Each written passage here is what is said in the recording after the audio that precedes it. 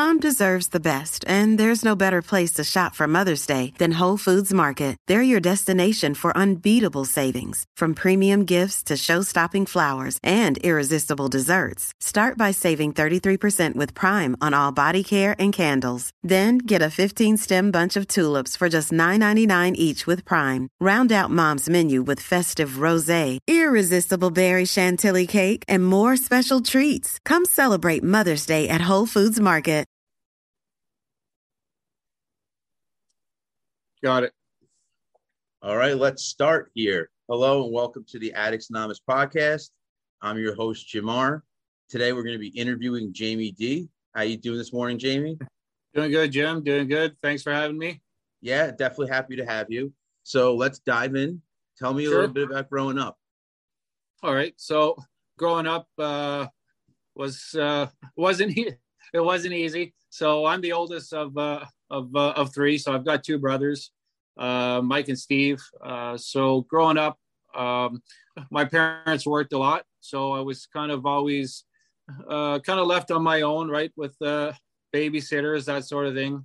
My mom had her own business. So like I said, I was always by myself. Not really a lot of friends when I was younger. So needless to say, I would get myself into trouble. This kind of started as early as the age of like 4 or 5. I was living in downtown Ottawa.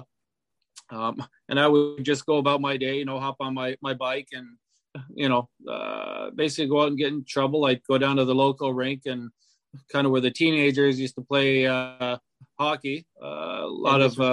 This was at 4 or 5 years old, you said? Yeah. Wow, so, that's ridiculously young. Yeah. So I was very young and I was already out there, right? I mean, doing my thing.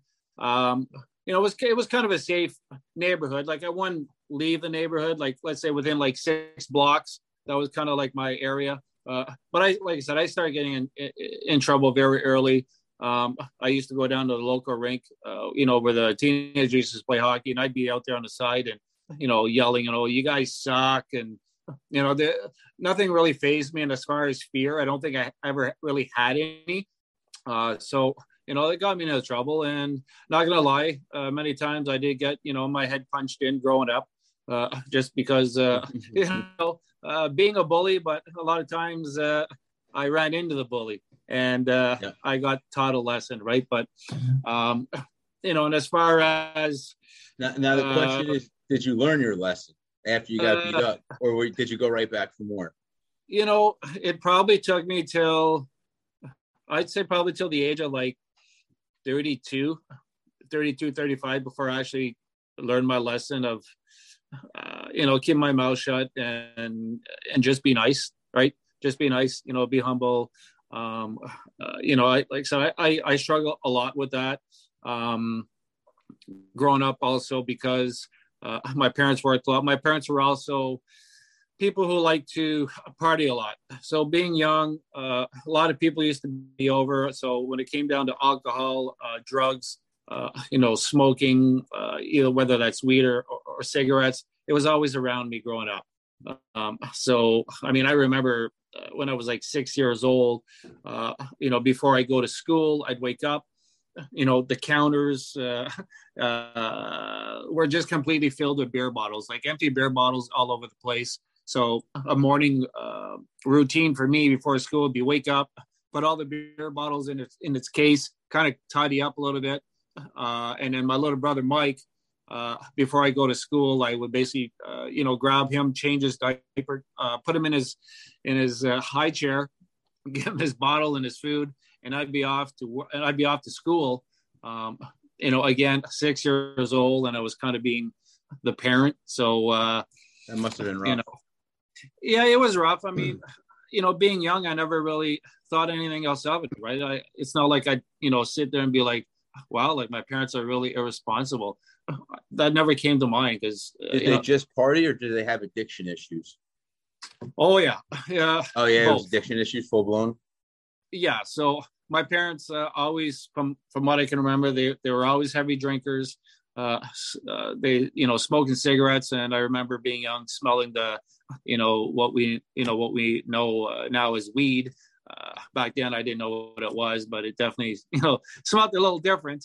So, that was kind of always around. And then I'd find it, I'd be like cleaning up, and then I'd find particles of hash and stuff, in the house. And again, being young, not knowing what it was. But it didn't take too long before I started experimenting, right? So when it came to cigarettes, I remember being given a note. So back in the day, a long time ago, you could go to the store and buy smokes for your parents with a note. So my folks, right? So my folks would give me a note. I go to the store, I get the cigarettes. The good old days. And then I bring it to my folks or whatever. And then I think it was around 8 years old where I kind of had my first cigarette is basically, took one out of my mom's pack and went outside in the backyard and lit one up, and I smoked. And I'm not gonna lie, I was sick the first cigarette I had. I was pretty sick from that. But it didn't take too long. I think by the age of 10, I was kind of smoking off and on. I'd steal cigarettes out of my mom's pack or my dad's pack. Going to school, smoking during the lunch hour, kind of hiding in the schoolyard because nobody was smoking. But, here I am, the guy, early stages of addiction, smoking a cigarette, 10 years old. And by 12 years old, I was fully, smoking. Like I'd be going to buy smokes from my parents. And at the same time, I'd be buying myself a pack. And then not too long after that, it was got into the weed, smoking weed, and then alcohol. Alcohol was basically, again, because I couldn't buy it, was basically stealing it from my parents. So what age was the weed and what age did the weed and alcohol start? Between 10 and 12 is when I started.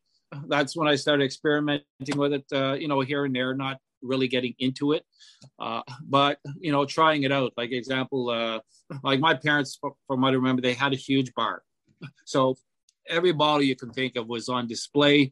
So what I would do is grab a bottle of vodka, pour it in a juice cup.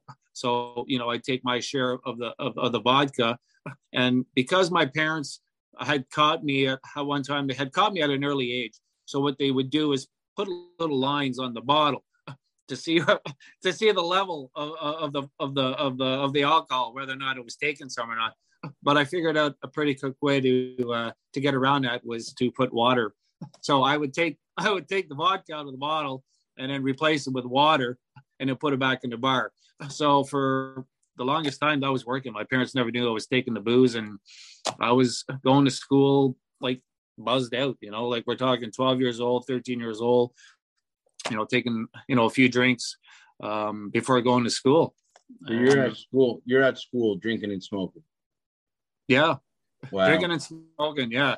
And came, like grade 4, grade 5, grade 6. Same thing. Although, because I got in a lot of trouble being, when I was younger, not many schools wanted me. Like I remember the first time I actually got kicked out of school, I should say expelled, was I had pulled a prank on students. So one day I had asked to leave the class to go to the washroom, but instead of going to the washroom, I went in the hallway. I opened up all the lockers, took out everybody's lunch that were in like paper bags back in the day, and put all the lunches down in the hallway. So the whole hallway is filled with everybody's lunches. I got in a lot of trouble for that. So I ended up going to the principal's office, and for the first time, and I don't even think it was actually legal at the time, but I experienced the strap. So the leather strap, right? So I had another teacher with my hand on the desk, and I was given like 10 whacks with a large leather strap as my punishment for what I did. And then where, on your hand? They on my hand, yeah. So, hand out on the desk and just laying it out there. So that was the first time, I have to say, where I actually, let's say it's assault. So first time I got assaulted by an adult, because my parents had never, ever laid a hand on me. So that was my first experience with getting the strap. But at the same time, that's when I basically had no more respect for my teachers and authority. Did your parents know about this? Oh yeah.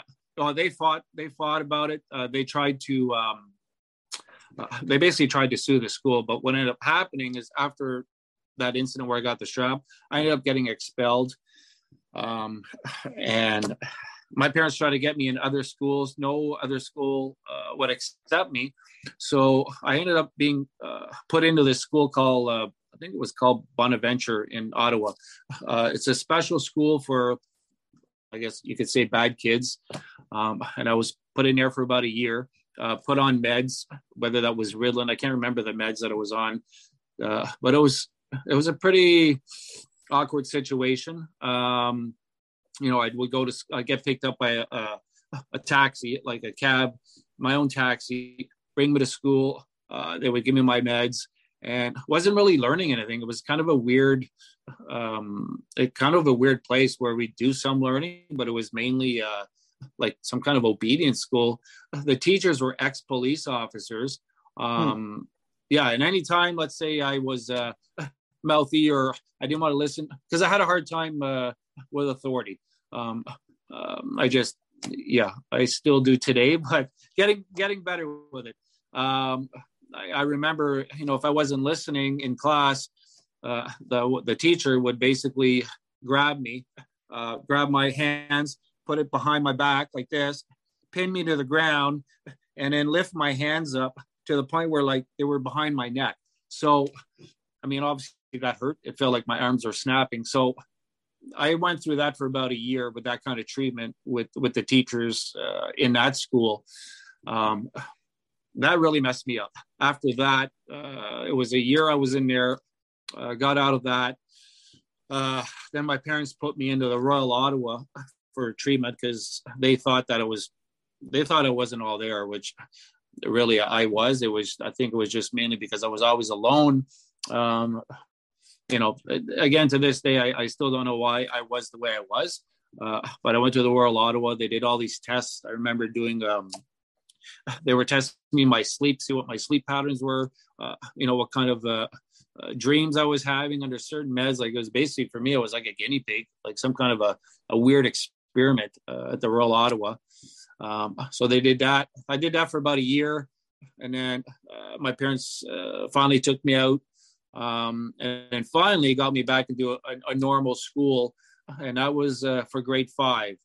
So grade 5, I was basically integrated back into a normal school where I could, learn again and be around, normal kids. So that went well for quite a while until I hit high school. Once I hit high school, everything kind of fell apart again. Yeah, so that's where the drinking, more drinking started. Definitely was full-blown smoker. So, Do you remember how much you were actually drinking? It wasn't much, like a couple of beers a day, right? It wasn't much. And I wasn't, again, I couldn't buy it. So I was just be taking it from my parents because my parents always had booze. And you can still consider that. It's a lot for a kid. Oh, yeah. Right. So it was, a couple of bottles here. And then, let's say around the ages of 15, 16, me having a good time with my friends was basically going out drinking. I wasn't old enough to go in the bars, so we would go to bush bashes. I don't know if you ever, back in the day, went to bush bashes where a bunch of kids hang out in the bush, with a bonfire. Everybody's drinking and partying, and some guys with their girlfriends, making out in the bush, or some guys, sleeping in the bush. Some people sleeping overnight because they got hammered. It was fun. But that was kind of like those were kind of like the gates opening up for me for, my drinking problem. Because for me, it was fun. I liked it. It wasn't affecting me in any other way. For me, drinking was fun, having a good time. And that's what I grew up learning and watching from my parents, right? Seeing people party, having a good time, drinking. So, that's kind of like what I want. People realize. Oh, sorry. I don't think people realize how much their parents influence what they do. Absolutely. 100%. You learn almost everything from them. Yeah. Like if I, even today, like I don't get along very well with my parents. But even today, like right now, if I were to randomly wanted to have a conversation with my parents today and be like, me having my issues of drinking and smoking, I'm like, like I kind of learned that from you guys. They would be like, no, don't talk to us. Don't ever call us again. How dare you? You know what I mean? Like, so they would never accept responsibility for the fact that I learned all this stuff from them. And I was always brought up. They always told me like they didn't have to respect me. So my parents always brought me up telling me that they did not have to respect me, but I had to respect them. So growing up, seriously confused, like, okay, so I have to respect you, but you don't have to respect me. That's kind of like how I was brought up. Same with my brothers. It was the same teaching mechanism that I even to this day I still don't understand what and why. Again, they are addicts. I mean, they drink all the time. Even recently, oh yeah, every day, whether it's right. I meant until this day, like they still drinking. Oh yeah, oh okay. Yeah. So I'm 13 months sober now, and even now, like when I got out of treatment, I had said, I did 30 days. I'm sober. They never said anything like, oh, good for you. They what they actually said was, oh, so, I don't really think you're an addict, Jamie. Like, if you come over here, like, you can still have a couple of drinks. Like, you have to control it. And I'm like, no, you don't get it. Like, I'm an addict. So if I start drinking, I'm done. Like, I can't stop. And, even now, like, again, if I were to call my folks right now and be like, I'm 13 months sober, it's great. They'd still be like, yeah, but it's fine. If you come over, it's fine. We can have a couple. And it's just like, yeah, no. I remember at a party I was at, somebody said that to me and I was like, nah. I was like, he goes, no, just have one, it won't hurt. And I'm like, no, it will hurt. You can't just have one. And now I don't even, like, I haven't seen my parents in, let's say about like 2 years, because of COVID. So because of COVID, couldn't go over and do the visits. And then since I got out of treatment, I haven't had the urge or want to go and see them, because I know once I get there, it's party on. And if they wouldn't put me in a position where they were like, hey Jamie, here, just have one, or here, I got, here's the drink. No. So they can't just put it away for one night while you come over? No, not at all. I don't get that kind of respect at all. Right. They never had to respect me. That's how I was brought up. So they couldn't do that. As much as they would want to, let's say, want to see me, I could go there and no, there's no respect, instead of saying, you know what, Jamie, we won't drink tonight.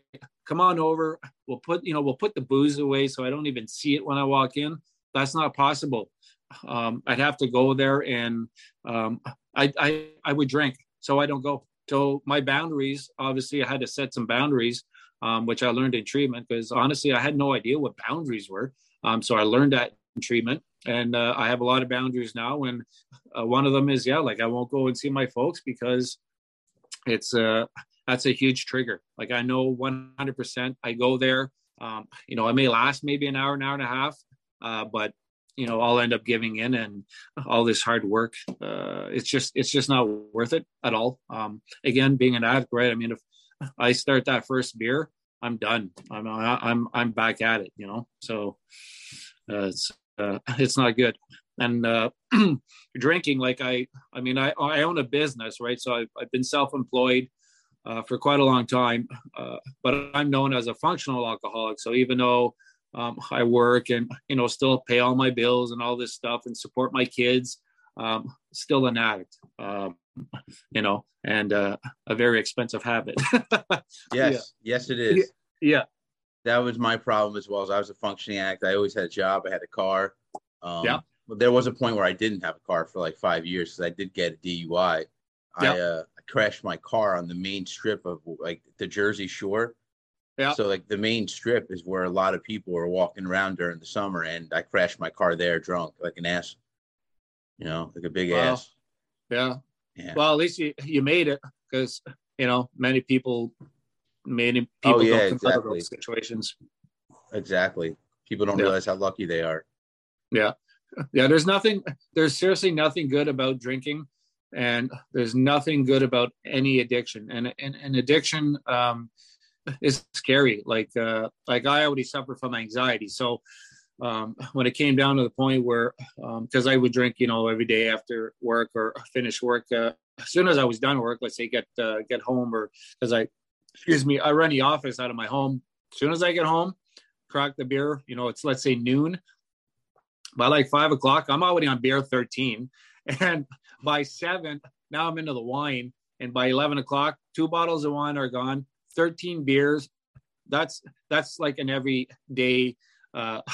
Every That day. would Wow. that was every day, right? 13 beers, and I remember having to go see my doctor. I had a doctor appointment, and I had my wife with me, so we went down, and anyways, he did a check, and he was like, "So how things are going?" I'm like, "Pretty good." And he's like, "Is there anything you want to talk about?" I'm like, "Well, yeah, I think I got a drinking problem." He's like, "Oh."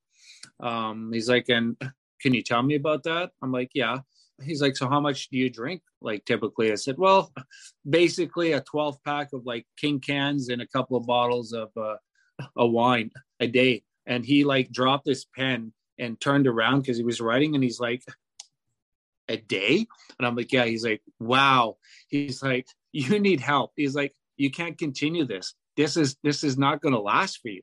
And I'm like, and he's like, "Are you still smoking?" I said, "Yeah." He says, "I honestly don't care." He's like, "I would rather you continue smoking cigarettes than than drinking the way you are." He's like, "You really have to stop." He's like, "Because you're not going to make it." He's like, "That is crazy."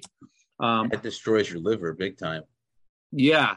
So a year goes by, still drinking, and then eventually, last year, January 14th, I put myself in treatment because I was at a stage now that I was waking up in the morning, wake up at 6:30, and by 7, I'm already drinking my first beer because I was shaky, and it's a really weird feeling. I never had to deal with that because, I mean, even though I was always drinking, I never really woke up and started drinking. So this is when I realized, like, wow, like I'm in deep shit. Like like I need help. Like I'm waking up and I'm starting to drink now when I wake up rather than, do some work, and then come back at noon, and then start drinking. It was basically, yeah, wake up and drink, still in my pajamas, and I'm already having a beer cracked open. I was like, okay, I got to do something about it. And I did. I called around, found a couple, looked at some treatment centers, and I called one that was Thousand Islands Treatment Center in Mallorytown. $20,000 for 30 days. I didn't even think twice. I mean, I have the money because I'm self-employed and my business does well. Wait 1 second though. I Yeah. thought in Canada you guys have free healthcare. That's not considered healthcare. Yeah, there's free treatment centers available, but these are ones that are open door, I guess you could say. So anybody can go in, right? Right. So you're getting people off the streets. You're getting all kinds of people, right? So I didn't want to put myself in that kind of environment again, because I'm a businessman and I kind of really have to watch who I associate with, who I basically give my number out to, that sort of thing. Because I have I got a big company, so I have to watch myself in that way. So I decided to go in a private facility. Again, it was 20 grand. I get a little bit of a kickback from it when I did my taxes, but I mean, at the end of the day, 20 grand, it's nothing compared to what I was spending on my addiction, right? I mean, I calculated, actually I did this a few weeks ago, and I was spending about 60 grand a year on cigarettes and booze alone. Wow. So yeah, 60 grand a year. So I figured, you know what? Seriously, what's 20 grand because once I stop, I'll have made all that money back within 3 years. After the third year, I'm in profit mode now, for my addiction. So as long as I stay sober, I'm in profit mode. So, 60 grand, that's like a salary for most people. So I have an app that on the app, it actually will tell you, hold 1 second. Yeah.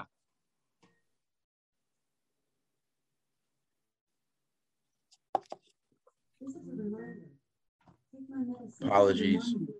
No worries. So, so when was the first time you realized you had an addiction problem? Like, what age was that? I know you went recently, but what age was the first time? I'm not saying when you actually went to treatment, but did you have a certain point where you're just like, oh shit, I'm an addict. Like I'm an addict, and I there's nothing else to describe you but that word. Yeah, I would probably say by the time I was 30. I think by the time I was 30, I was pretty much an addict because I was drinking, bottle here, bottle there, drinking the 12 pack, and it was pretty consistent. Again, functional, but that's when it became a consistent thing on a daily basis. And that lasted till I was basically, 46 years old. So we're talking 16 years of consistent drinking. And then prior to that, again, I started experimenting between ages of 8 and 10. Like in all, I got like 46 years.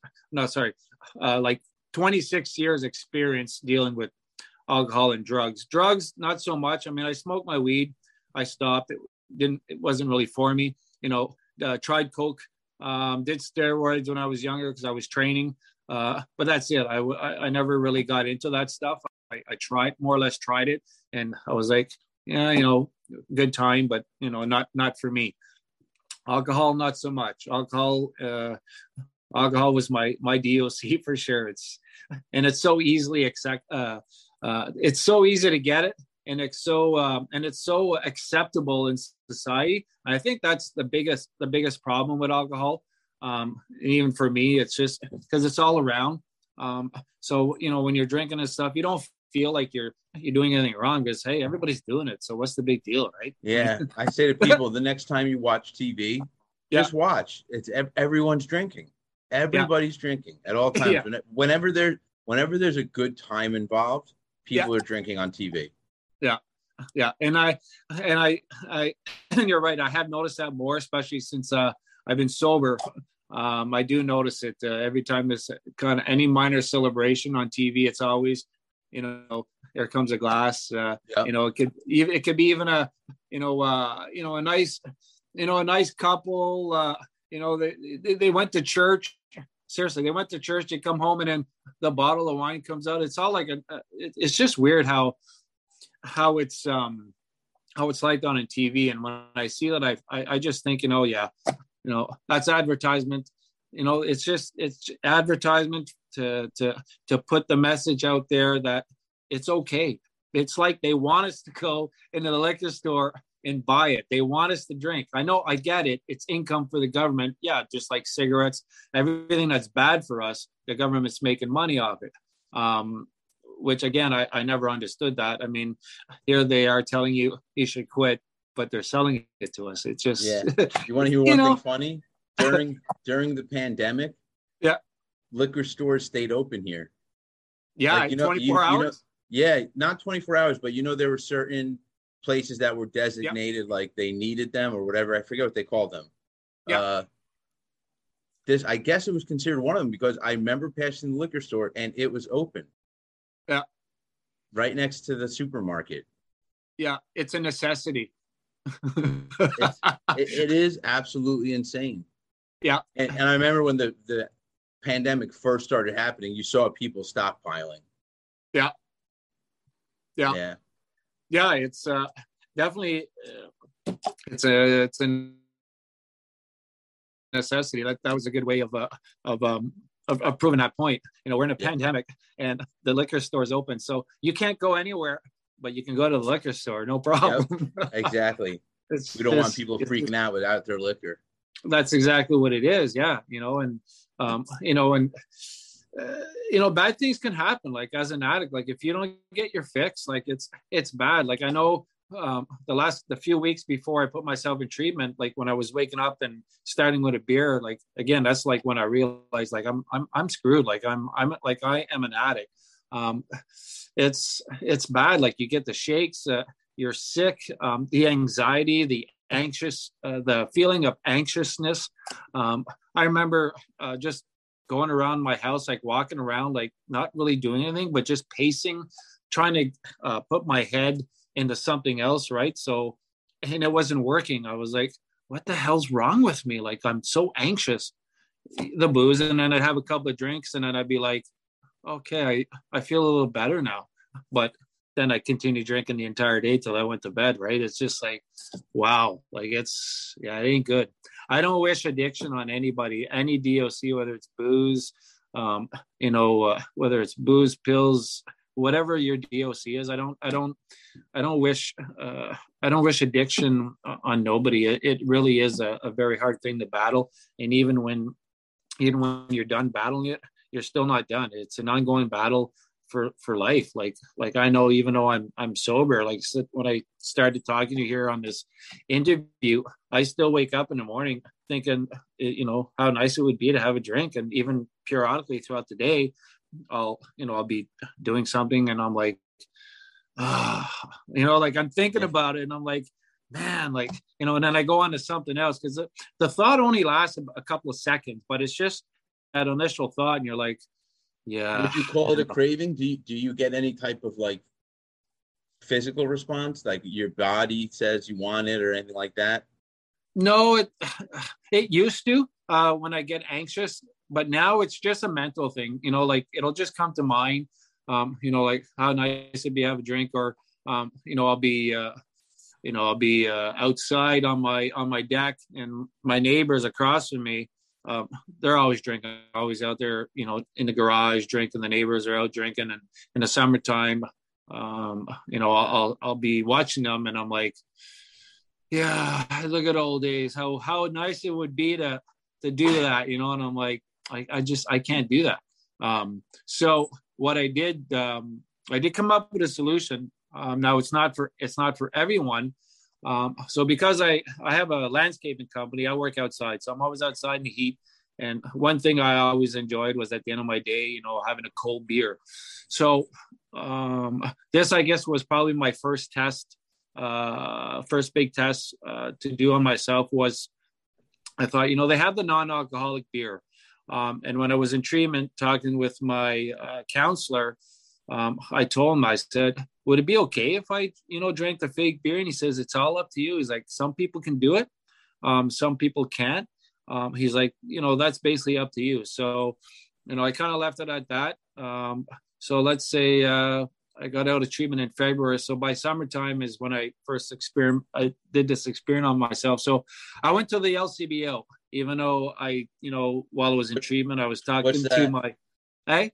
What's that? Liquor store. The LCBO here is the liquor store where you get your booze and your beer. So even though I was talking to my counselor in treatment saying I would never do this, I did. So I pulled into the LCBO parking lot. I was in my truck. I'm looking at it. I'm like, yeah, I'm going in. I mean, I can't continue to have this fear. So I'm like, it's now or never. So I'm putting myself to the test. It's been like 5 months sober. Let's see what happens. I took a big risk, obviously. I went into the liquor store. I'm looking at all the booze on the shelf. Everything's all nice and organized. I go to the back and I'm looking for the fake beer. I don't see it. So I asked the attendant working there, I'm like, do you sell fake beer? Like 0%? They're like, well, we have this stuff that's like 0.3. And I'm like, no, 0. Like I need 0% alcohol. And they were looking at me like I'm some weirdo. Like, why do you want fake stuff? So anyways, I ended up getting some fake beer. Heineken has a brand that's 0%. So I found that. I purchased it. I had no problems. Bought it. Came home, put it in the fridge, got it cold. My wife's like, you're really doing this. I'm like, yeah, it's not alcohol. So, I'll give it a shot. I mean, worst case scenario, obviously it's a pretty worst case scenario is becoming, back into my addiction. But I was okay. I had a couple of those beers. It went down nicely, and I was on my porch having cold beer, these 0% Heinekens, and it was great. I was like, wow, like this kind of feels like, what I'm missing. And did I get addicted to the fake beer? No, I had a couple, and that was it, and I'm fine. So, like I said, not for everybody, but for me that works. So, yeah, and I can do that anytime. Like if I'm like, let's say, around my neighbor, one of the guys at work, and they're having their own beer, which doesn't bother me. People have been able to drink in front of me, and I have no issues with it. I'll just pull up my 0%, have one with them, and then I'm done with it. So I've been able to do that. But again, for some people, they probably wouldn't be able to do that. Some people would probably say, well, you're crazy to do that, but it's working for me. And as long as that's working for me, I'm okay with that. So. Is it more of a habit that you're doing it, or did you actually like the taste of the beer? To be honest, I never liked the taste of beer. Yeah. I drink, most beers, and I'd be like, wow, this is like horse piss. All right. So, yeah. For me, like when I decided to try the 0%, it was just, I guess, to make myself kind of still feel like, yeah, it's cool. I can still have a couple of beers, and like I'm normalized, like I'm like normal. Okay. I'm not an addict, even though obviously I know I'm an addict. I think that's all that does for me, is it makes me feel like I'm normal, and I'm able to do it. Like I said, it's working for me, and but I'm not addicted to the 0%, which was a fear I had. Right, I thought, well, shit, if I start this, I may start drinking, like bottle after bottle of the 0%, but that it hasn't done that for me. And again, I've had people drink around me since I became sober, and I don't have a problem with it. My friends will ask me out of respect. They're like, like they'll invite me over to their house with my wife, for dinner, and the first thing they say is like, do you mind? Like, is it going to be a problem if we drink? I'm like, no, not at all. So they take out their bottle of wine, and they're drinking their wine in front of me, and it doesn't bother me. So for me, that's a win, because when I was in treatment, I did not think I'd be able to handle this, right? I thought, how's life going to be when I get out here? Like, am I going to be able to sit down with people and, have them drink in front of me and me be okay with it? I didn't think I could do it, but I'm doing it. So I think that's a win for me. Like I said, it may not work for anybody else, but I'm thinking, like, because I'm able to do this now, that I've come a long way in my treatment, in my sobriety, that if I'm able to do this, I'm pretty confident I can continue to do this in the way that it's working for me, basically, right? Yeah. Everybody has their own way of doing things and dealing with it, and for me, it's working. And I definitely not going back to the booze, man. Not at all. Not at all. I was just about to ask you, what was your rehab stay like? So, like for me, when I first got there, to give you an example of what I'm talking about, I wasn't sold. I got there, and I remember seeing 12 steps for the first time. And yeah. I said, here goes the God shit. I go, here it comes, because I'm not religious. So I got a little flying. Yeah. So I didn't know what to do. And I'm like, these people are going to be all religious and whatever. But then I read the AA book. Someone gave me a pocket-sized copy. And there was so much that rang true to me. So my stay went from me not believing in shit to me believing, okay, you know what? If someone's written this book, obviously there's people who understand what I'm going through. And let me kind of listen to these people. What was your mental state while you were in rehab? When I first went in there, I wasn't scared. I was a little skeptical, right? The place I went was a nice place. So my first 48 hours was in detox. I was in a room with another guy under the watch of a nurse. I kept, checking my blood pressure, that sort of thing. So I was 2 days in detox, and after that, put into general pop with other addicts. And this was a big place. There was basically about 30 of us there, and mixed, right? So you got the men and women together, obviously not sleeping in the same rooms, separated, but we were together when it came down to having class and doing reflections, that sort of thing. So my mental state at first, again, I was skeptical. So, and I'm not one to, I'm a very friendly person, but in that kind of situation where I knew I was with other addicts, it kind of took me a little while to open up, right? So I started meeting people, and I didn't want to get, I wasn't there to make friends. And the counselor even told me that, like, before he put me in general pop, he was telling me, like, you're not here to make friends, even though you're going to make friends, but they're temporary friends, so, I'll leave that with you, type of thing. So it didn't take me long. I think my first week, it took me a week to kind of learn how things were going to go in that place. And then I was on some kind of meds when I got there. It was just to handle my anxiousness, because, I was still getting anxious. Obviously no booze going into me. I was drying out. But after 3 days of taking the pills, I had to stop because it was actually kind of putting me to sleep. And then I obviously went dry from the meds. But after a week, I was in a state of, I guess, more control with myself, and I was kind of getting ready to do this, right?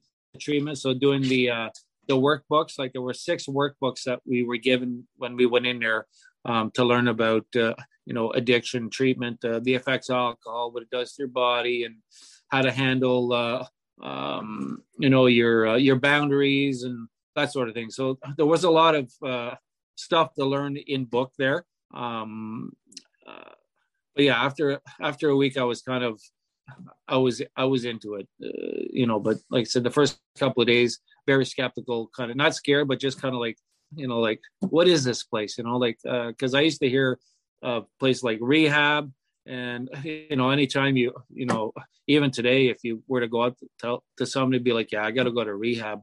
Most people are like, rehab, like, what's wrong with you? Yeah. There's a stigma to it. It's stigmatized, right? But it's not like that. Like, rehab is not what people think. It really is a place where you go to get better, and a place where you learn to get better, how to do good things for yourself that were there when you get out of treatment. When you're on your own, they give you the tools, so they load you up with the tools necessary to be able to function, and live sober on the outside. Because inside it was very easy. It was very easy, and they were telling us, like, you guys are doing well. You're, let's say you're 2 weeks into your sobriety. It's great, but the counselors there, they kept telling us, it's when you leave here. So once you leave and those gates close behind you, that's when the real battle starts, because now you're out on your own. You've got the ability to go to the liquor store or go see your dealer, whatever it is. That's when the battle really starts, is when you leave treatment. So at that part, I was kind of afraid of, right? Because I felt very comfortable in treatment, nurses around me, people always around. So it felt very safe. It's when I left, I was like, how's this going to go? But it worked out. And it's fine. And I basically, when I was in there, I wrote the book, this one here. So To My DOC, I wrote that when I was in treatment. And when I came out, I had it, I got in contact with a publishing company, and I had the book published. What's the book about? So To My DOC is an allegorical letter.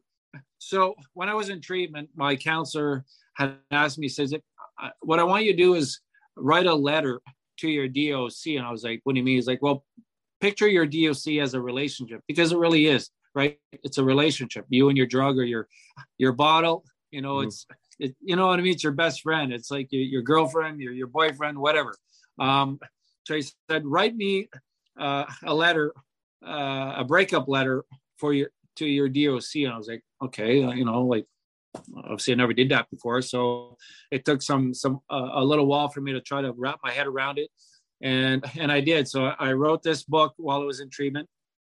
And then I was asked to present it in reflections in the morning. So, you know, 30 people were all in a circle, and I was asked to read my letter. I was asked. I mean, I wasn't forced. So I thought, like, hey, Jamie, do you mind? And I'm like, no, I want to do this. So I read this letter, and I shit you not, after I read this letter, there were people that were crying, like, you know, some of the other addicts with me. Some were crying. Some of the men came over to me, hugging me. They're like, wow, man. They're like, that was powerful stuff. And I'm like, yeah. And then, you know, some of the other guys were like, you need to do something with that book. I'm like, well, what do you mean? He's like, you need to publish that. I'm like, I don't know. I'm not a writer, man. Like, I'm not a writer. Like, I own a construction company, right? But, you know, sure enough, I got out of treatment and I stuck to my guns. I called the publishing company and I presented them my letter is essentially what it is, and I had to publish, and it's been great. And then now I published my second book, which is The Addicts in the Shadows. So this book here, that is a book of stories. So, you know, a story like mine or a story like yours, multiple different stories of different addictions from different people all around the world. I've got 13 stories in total, and they're in this book. My story is not in there yet. I'm working on my story, but Addicts in the Shadow is basically a book of a whole bunch of addiction stories and people's how they, you know, started their lives of addiction and what they had to deal with, and, you know, leading up to their recovery. So for me, part of my sobriety now is writing. Like I said, I'm not a writer, but I'm learning that for me, this is it's like my treatment, and at the same time, I'm giving back because I do want to help out other people.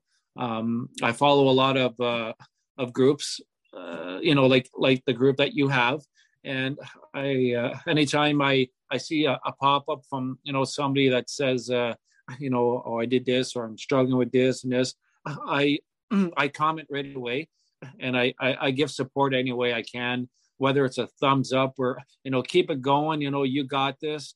I'm trying to help out as many people as I can, because honestly, I wish I had that help myself when I was, you know, going through my battle. So for me, by me helping somebody, I'm helping myself as well. And it feels great. I mean, at the end of the day, when I know you know, let's say I told 30 people today, you can do this, you got this, it makes me feel really good. So that's a great thing. That's a great thing. So about your book, where is it available? All over the world. So either Amazon, Writers Republic is my publisher, but you can go to Amazon, you could go to Barnes and Noble. Both books are available. Also on my website, which is jdanielovich.ca. You have the option to purchase my books on my website. I also have videos on my website where I'm reading a few pages from each of my books, to kind of give people a sneak peek of what the book is about. And I do have a lot of pictures there, and other stuff that I share in regards to my recovery and what I've been kind of battling with my journey in sobriety. So there's some other stuff on my website that's kind of helpful for others to see. And I also started a group called My DOC.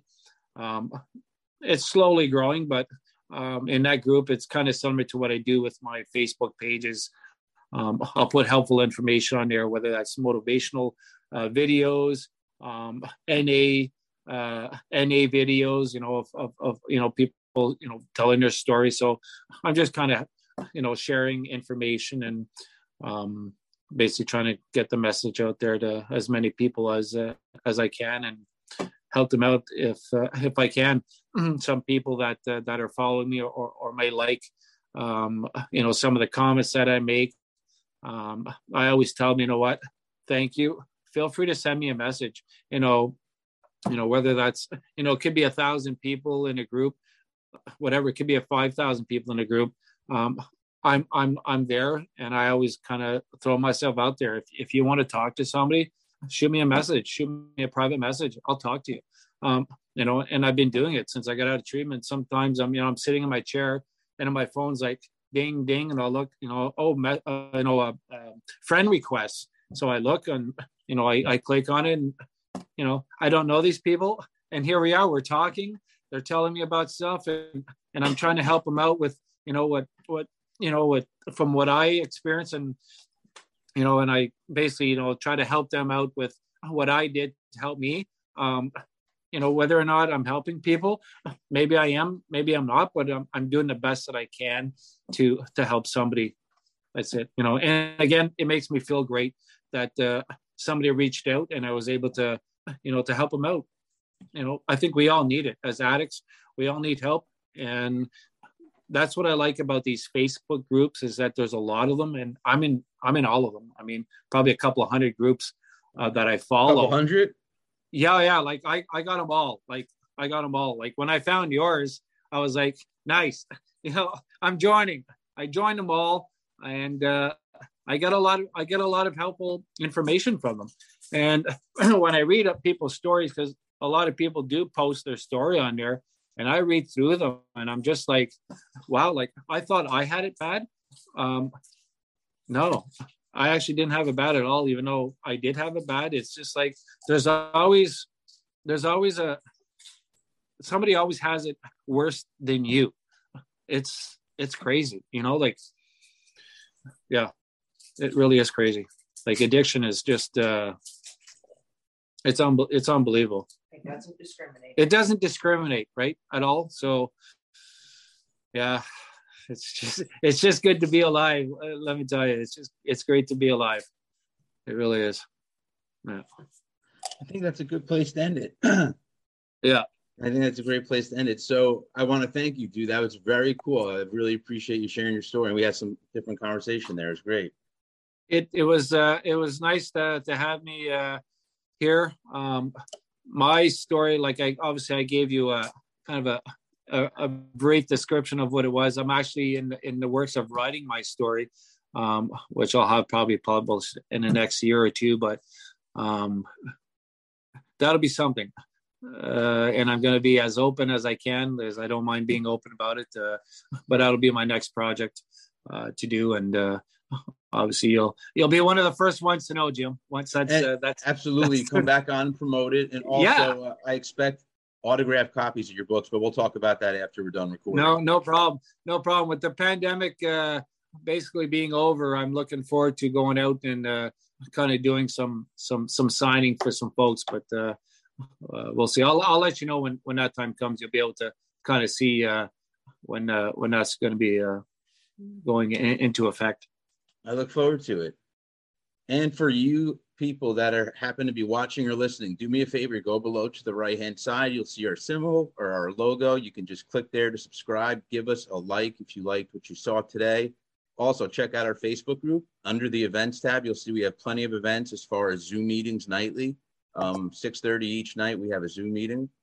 Also, check out the Facebook page. Give us a like and continue listening to our podcast and our YouTube videos. So that's it. And until next time.